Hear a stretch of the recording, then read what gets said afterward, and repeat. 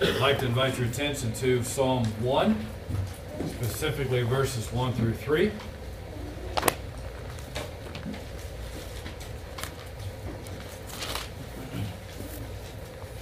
God said, "Blessed is the man who walks not in the counsel of the wicked, nor stands in the way of sinners, nor sits in the seat of scoffers. But his delight is in the law of the Lord, and on his law he meditates day and night. He is like a tree planted by streams of water that yields its fruit in its season, and its leaf does not wither. In all that he does, he prospers." Father, we just sang that song where one line says, "Those he saves are his delight." Father, I pray this morning that you would help us to delight in you, because you delight in us. I ask these things in Christ's name. Amen. Here's my thesis statement for this morning. Meditation, or meditating on the Scriptures, should be the norm for the Christian and not the exception. Meditating on the Scriptures for the Christian, for the believer, should be the norm and not the exception. And I believe we see that very clearly here in Psalm 1. In Psalm 1, we have described for us two roads, if you will, or two contrasting lifestyles. And the first three verses of Psalm 1 begins with a very clear and a very vivid description of the godly or the righteous man who lives a godly and a righteous life. Now, as we learned last week, please keep in mind that these opening verses are a description of the Lord Jesus. He is the only one who can legitimately claim to have lived consistently as the blessed man lived and is described here. Therefore, if we are to become like Jesus, then we must, in the power of the Holy Spirit, follow the example of Jesus that we see here in the first three verses of Psalm 1. So the life of the godly person is described as much by what they don't do as well as by what they do. For instance, the righteous person, because he is a righteous person, does not walk in the counsel of the wicked, which means they reject the philosophies and the values of this world. The godly person refuses to live by his own standards and his own pursuit of pleasure. So that's what the godly man or woman refuses to do. They make a conscious decision. They make a conscious choice to make sure that that is not their lifestyle. And the reason they can make that conscious decision is because they have been granted new life in Christ, so therefore they now have a desire to live this way. Indeed, if they don't have a desire to live this way, then one should question whether or not they have been born again, whether or not they are indeed in Christ. Now, the flip side to what they don't do is the things that they do. The righteous person, because they are righteous, they have the ability to make the conscious decision to live a lifestyle that is contrary to how the unrighteous and the ungodly person lives their lives. Now, as I said before, what is the dominant characteristic, or what is the dominant trait of the godly man or the godly woman? Or, to look at this from another angle, what is it that allows this man or woman to experience the blessing of God to such a degree that they become like the description here of a tall, straight tree? And notice it's planted by streams of water which continually feed their inner reservoir so that they are continually prospering spiritually. What is it? Well, look at verse 2. But his delight is in the law of the Lord, and on his law he does what? He meditates day and night. In other words, the lifestyle of the righteous person, of the godly person, is characterized by a continuous dwelling on and a thinking about God's Word. Therefore, meditating for them is the norm, it is not the exception. So therefore, if you're a person that's been redeemed, if you're a person that's been saved, if you're a person that's been born again, if you are a person who claims to be a disciple of Christ, then meditation, I say with no apologies and with complete confidence of the Scriptures, must be a part of your life. It must be a part of your life. It should be the norm for you and not the exception. Stephen Lawson says the message of Psalm 1 is that a healthy, growing relationship to the Scriptures is central to a person's blessed condition. There used to be a Bible bookstore in downtown Richmond. It's long since gone out of business. But every time that you would go in there and you would check out, they would invariably say the same thing: you have a blessed day. Nice sentiment, totally meaningless. Why? Because it was devoid from the means of blessing. What's the means of blessing? Obedience to the Scriptures, meditating on the Scriptures. So let's expand our understanding or definition of biblical meditation. And I've given this to you before. I'm going to expand upon it just a little bit. To meditate is to think, first of all, personally, meaning that you take the time, you make the effort to meditate on the Word of God. To meditate is to think personally, practically. What I mean by that is that you take the time to meditate on the Scriptures in order to see how it applies to your life. How this Bible truth applies to your life at this stage of your life in the unique circumstances of your life. How does this Scripture apply to my life right here, right now? Seriously, meaning that you take this serious. It's not just, oh, the old boy's up there, he needed a few weeks worth of sermon, so he's going on and on about meditation. I'll forget it, he'll forget it, we'll just all go on our merry way. No, you take it seriously. You take it seriously. And then the last word is earnestly. In other words, you expend the effort. You see the value in this. So to meditate is to think personally, practically, seriously, and earnestly on how the truth of God's Word should look in our lives. In other words, how is it fleshed out in our lives? How are we to live out the truth of God's Word? And I think there is a danger, particularly in Reformed circles, because we, rightly or wrongly, put so much emphasis on our knowledge, on what we know, on making sure that we're getting the truth right, that if we're not careful, all we do is focus on the knowledge and we never focus on the heart. In other words, we just focus on what we know. We never focus on the emotion that should go with it. Emotion meaning, how should I live this out? How should I live this out? This will be no surprise to any of you. Dr. Martin Lloyd-Jones has impacted my life tremendously. And one of the things I've learned from Dr. Jones is this. He believed that truth should affect you emotionally. And until truth affects you emotionally, you will never live it out.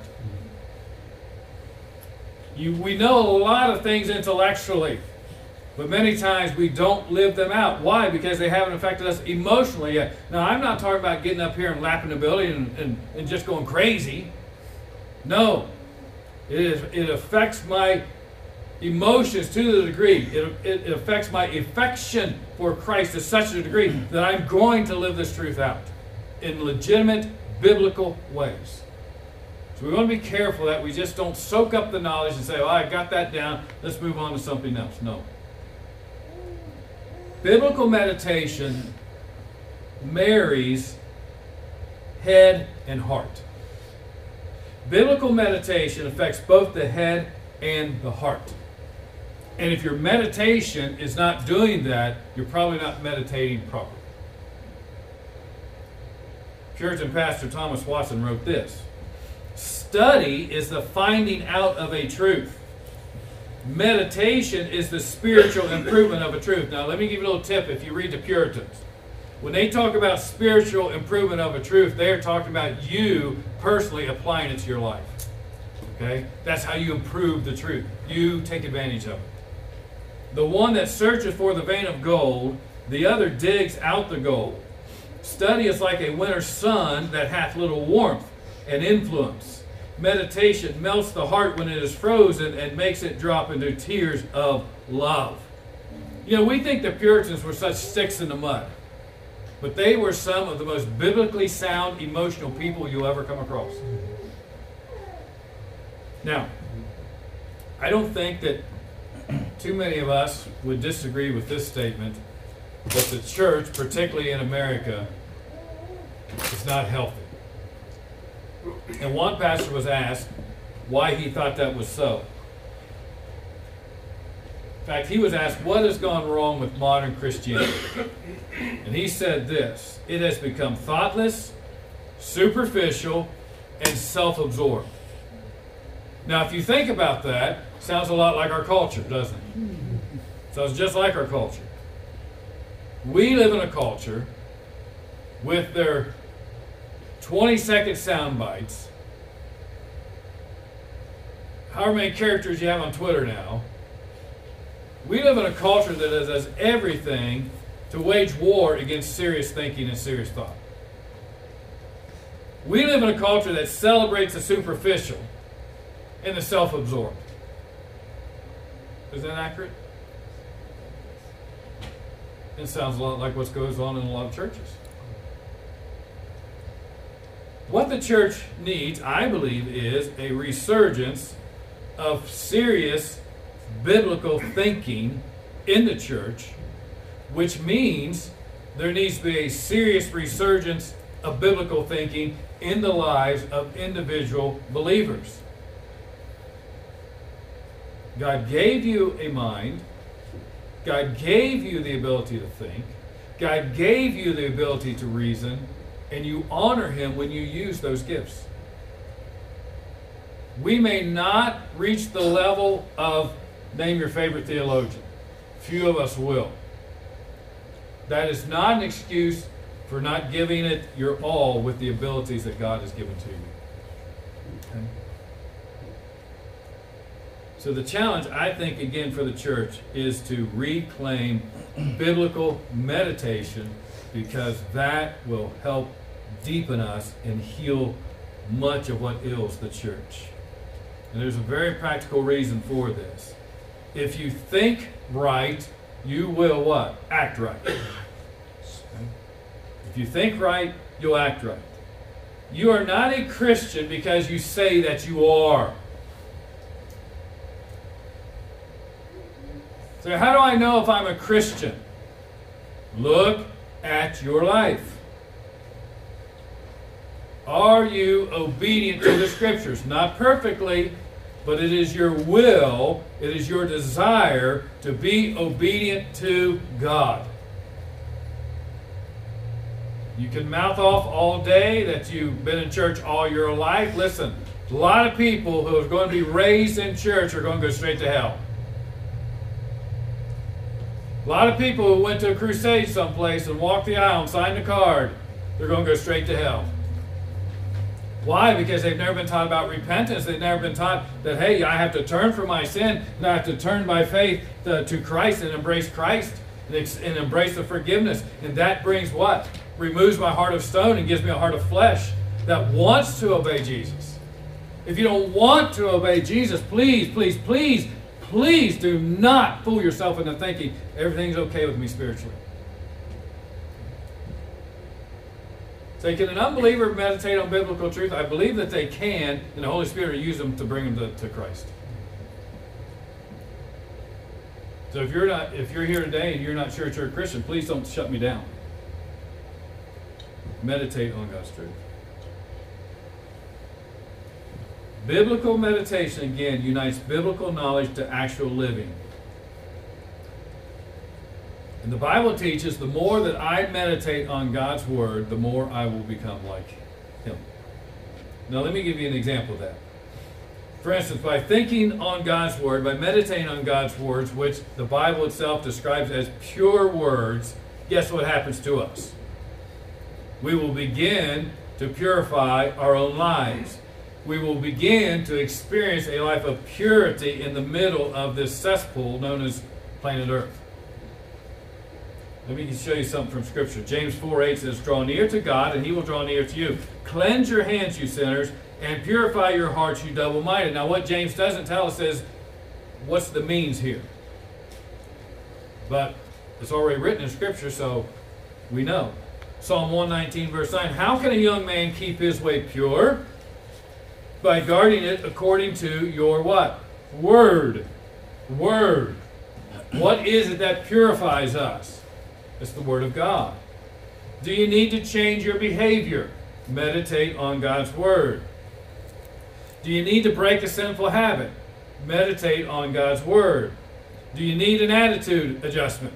Meditate on God's Word. Do you need comfort in times of trouble? Meditate on God's Word. Do you need direction in your day-to-day affairs of life? Then meditate on God's Word. So do you really believe that? I do. I do. I believe it. I've experienced it. And others can testify to that. Let me give you some examples from Scripture that deal with biblical meditation. For instance, in 1 Samuel chapter 12, we have the account of Samuel, the Old Testament prophet Samuel's farewell address to the nation of Israel.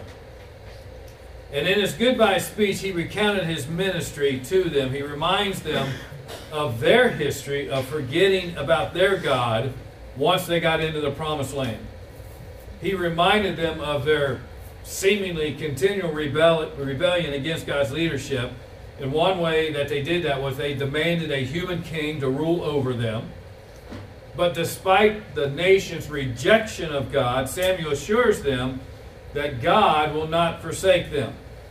And then Samuel closes out his speech with these words. He says, only fear the Lord and serve him faithfully with all your heart. Now, here's where I'm going to interject. I'm going to ask a question that Samuel gives the answer to in the last part of the verse. Why should I do that? Or how do I do that? How do I fear the Lord? How do I serve him faithfully with all my heart? Through willpower? No. What's he say? For consider what great things he has done for you. So let's read it with the flow. Only fear the Lord and serve him faithfully with all your heart, for consider what great things he has done for you. The word consider means to examine or to understand.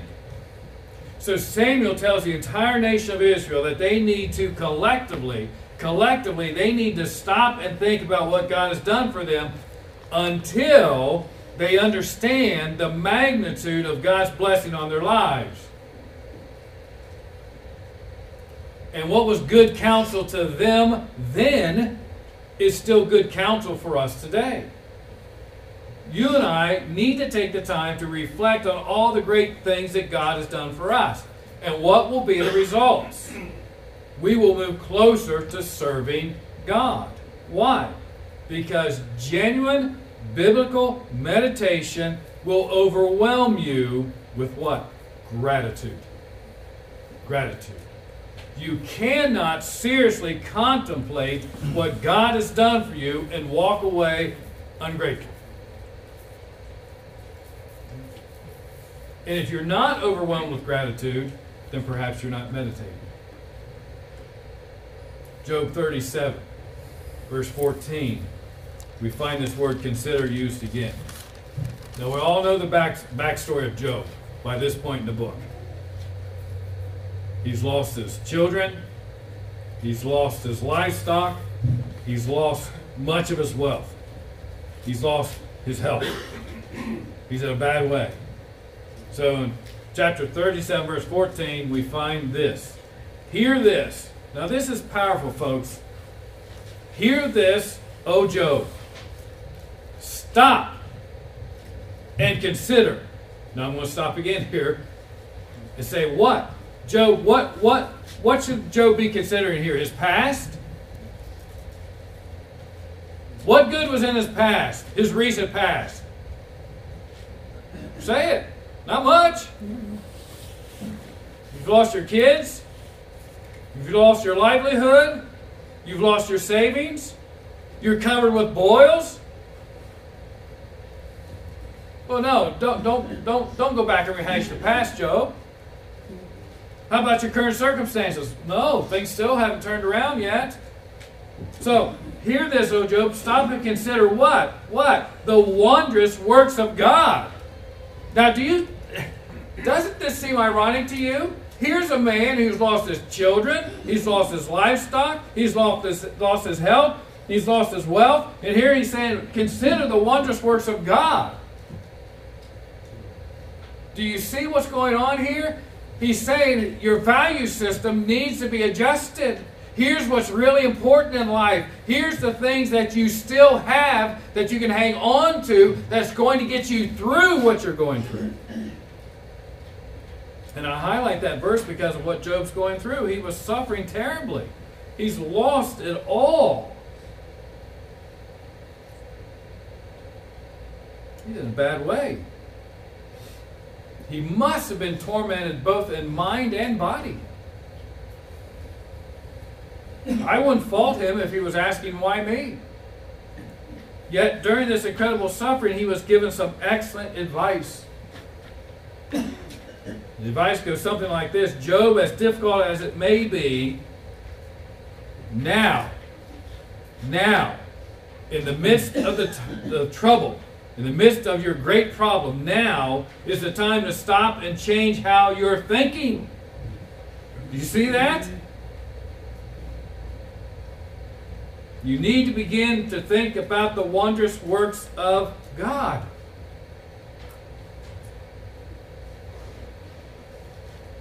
This advice, this counsel, was given to one who was suffering terribly. And so he is told to do what? To refocus his mind, to refocus his thinking, to quit focusing on what was happening to him and to begin focusing on who God is and what God had done for him. And how quickly we tend to forget the blessings of God in the midst of our trouble. It seems like it all goes out the window. But if we follow the advice here, we won't let that happen. So let's ask ourselves a pretty important question. How has God designed for us to find comfort and relief for our hurting hearts? In other words, for life. What is the Christian's coping mechanism? Well, God has chosen primarily to help us deal with discouragements, disappointments, depressions, and our sins by applying His divine truth to our minds. So how do I apply divine truth to my mind? By meditating on divine truth. Samuel tells the nation of Israel to meditate on the works of God. Job was told to meditate on the works of God. Excuse me. In the book of Genesis, we read of Isaac meditating in the fields in the evening. Repeatedly in the Psalms, we find references to meditating on God's Word. So what's your point? The point is this: meditating on the Scriptures should be the norm for the Christian and not the exception. And I could stand here and read you verse after verse after verse that talks about meditating on the Scriptures. So I have to ask myself, why did God put all of those verses in the Bible? Because He wants us to learn the value of meditating on the Scriptures, because it should be the norm for us as Christians. Consider this. David is described in Scriptures after a man after God's own heart, correct? Do you know who made more references to meditation than any other character in Scripture? David. David. Let me give you a couple examples from David's life.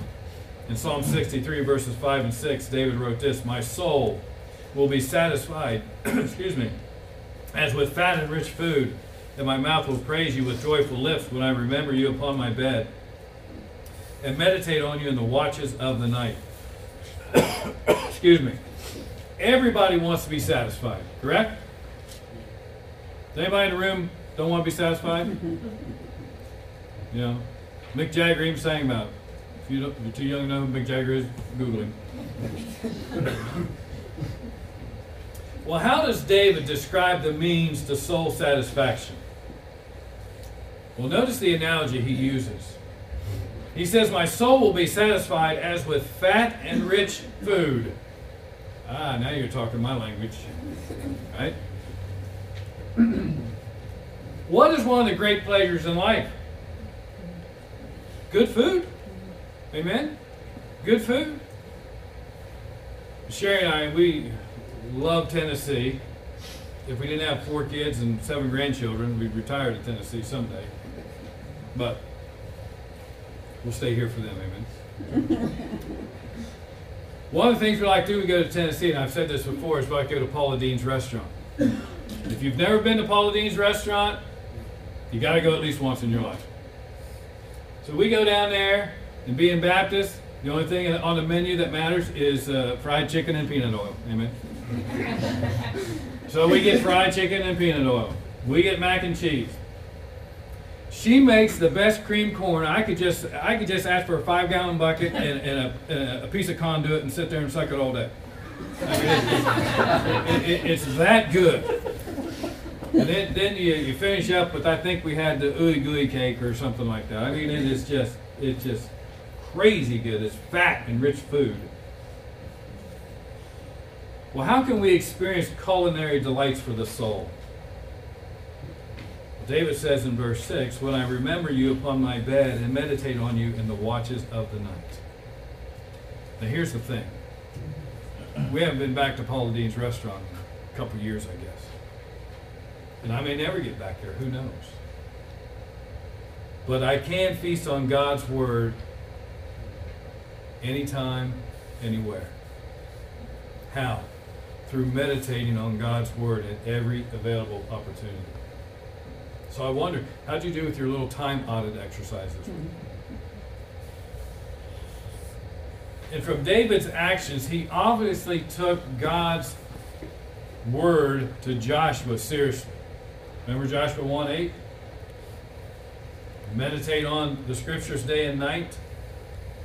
So David either intentionally took time during the night to meditate on God's word, or when he experienced those periods of sleeplessness that we all experience from time to time, to do what? To meditate on God's Word. But unfortunately, in our culture, there's so many other distractions that we may wake up in the middle of the night, and what's our first temptation? Either TV or the phone, right?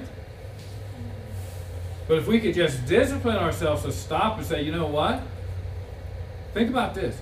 Maybe God has awakened you in the middle of the night for you to spend time with Him. Have you ever thought about that? So the next time you wake up in the middle of the night, don't get mad, don't get angry.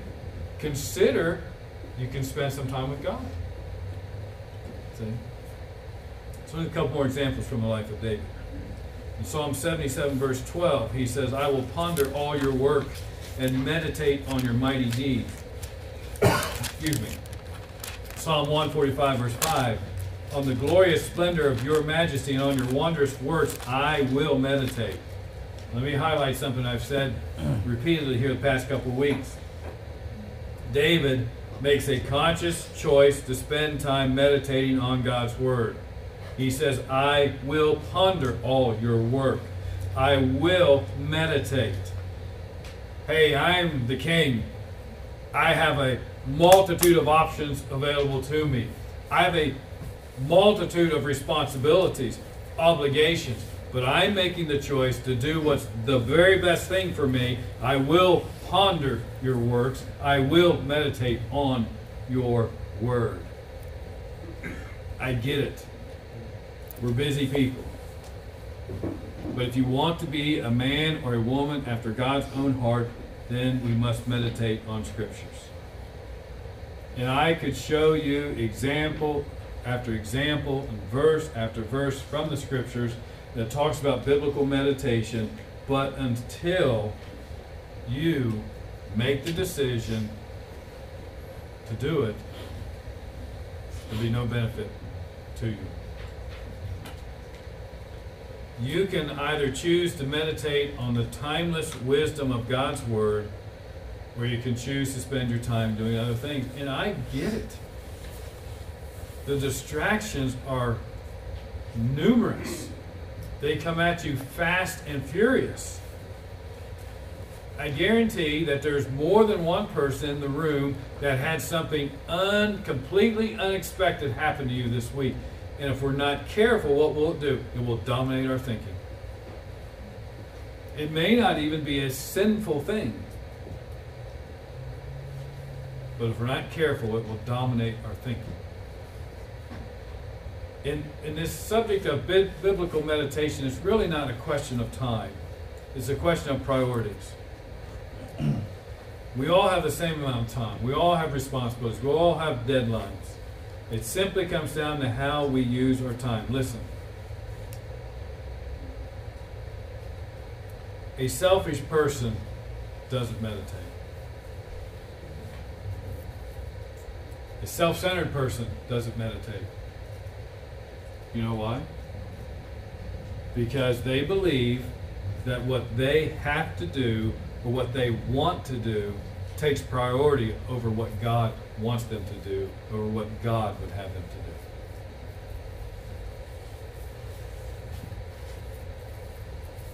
Let me close with this. Which is a greater display of wisdom? Adjusting your schedule so that you can wisely and properly invest time, which is a precious commodity, in biblical meditation, or mindlessly scrolling through Facebook or Twitter. I can't hardly go anywhere in Berea without going past the four-way stop there at Berea College. It's a wonder these college students don't get killed 10 a day.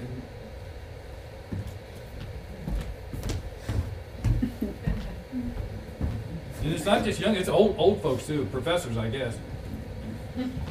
I just want to scream, stop! Really? When you stand before God someday, He's not going to say, hey, do you see the latest status update from some worthless celebrity? He's not going to say, hey, did you see the latest provocative tweet from your favorite politician? He's not going to ask you any of that kind of stuff. But how much time do we spend? I mean, did they really read that fast? What if he says, hey, what about that Romans chapter 8? What about that first verse? There's therefore now, and he's waiting for you to say, no condemnation for those who are in Christ Jesus. And you say, really don't remember.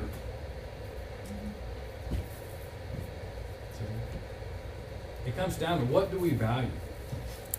What do we value? I'm pretty sure you can survive without social media. In fact, I'm more than sure. I guarantee it. But you cannot be a healthy, growing Christian apart from biblical meditation. And the Christian who meditates on God's Word should be the norm and not the exception. So you have to ask yourself, what will you be? Many young people growing up, they don't want to be the norm, do they? They don't want to be normal. They want to be the exception. Well, here you go. You don't have to dye your hair red or green or purple or anything. Just here you go. Just meditate on the Scriptures. Like Joshua, you have a choice to make.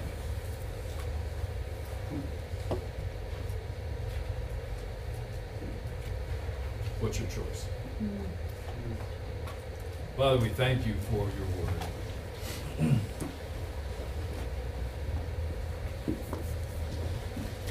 And Father, I pray that you would help us to see the value of your word and to see what a gift it is. It brings us into close communion with you, Father, with the Lord Jesus. It heals us, it comforts us, it strengthens us, it teaches us, it helps us to live. And Father, we don't need a degree, we don't need any higher training. All we have to do is be willing to take the time, to invest the time. And Father, I believe that if we will make the decision, to make the choice, to make this a priority, we will benefit greatly. We will be like a tree planted by streams of water, which yields its fruit in its season. Its leaf does not wither, and all that it does, he prospers.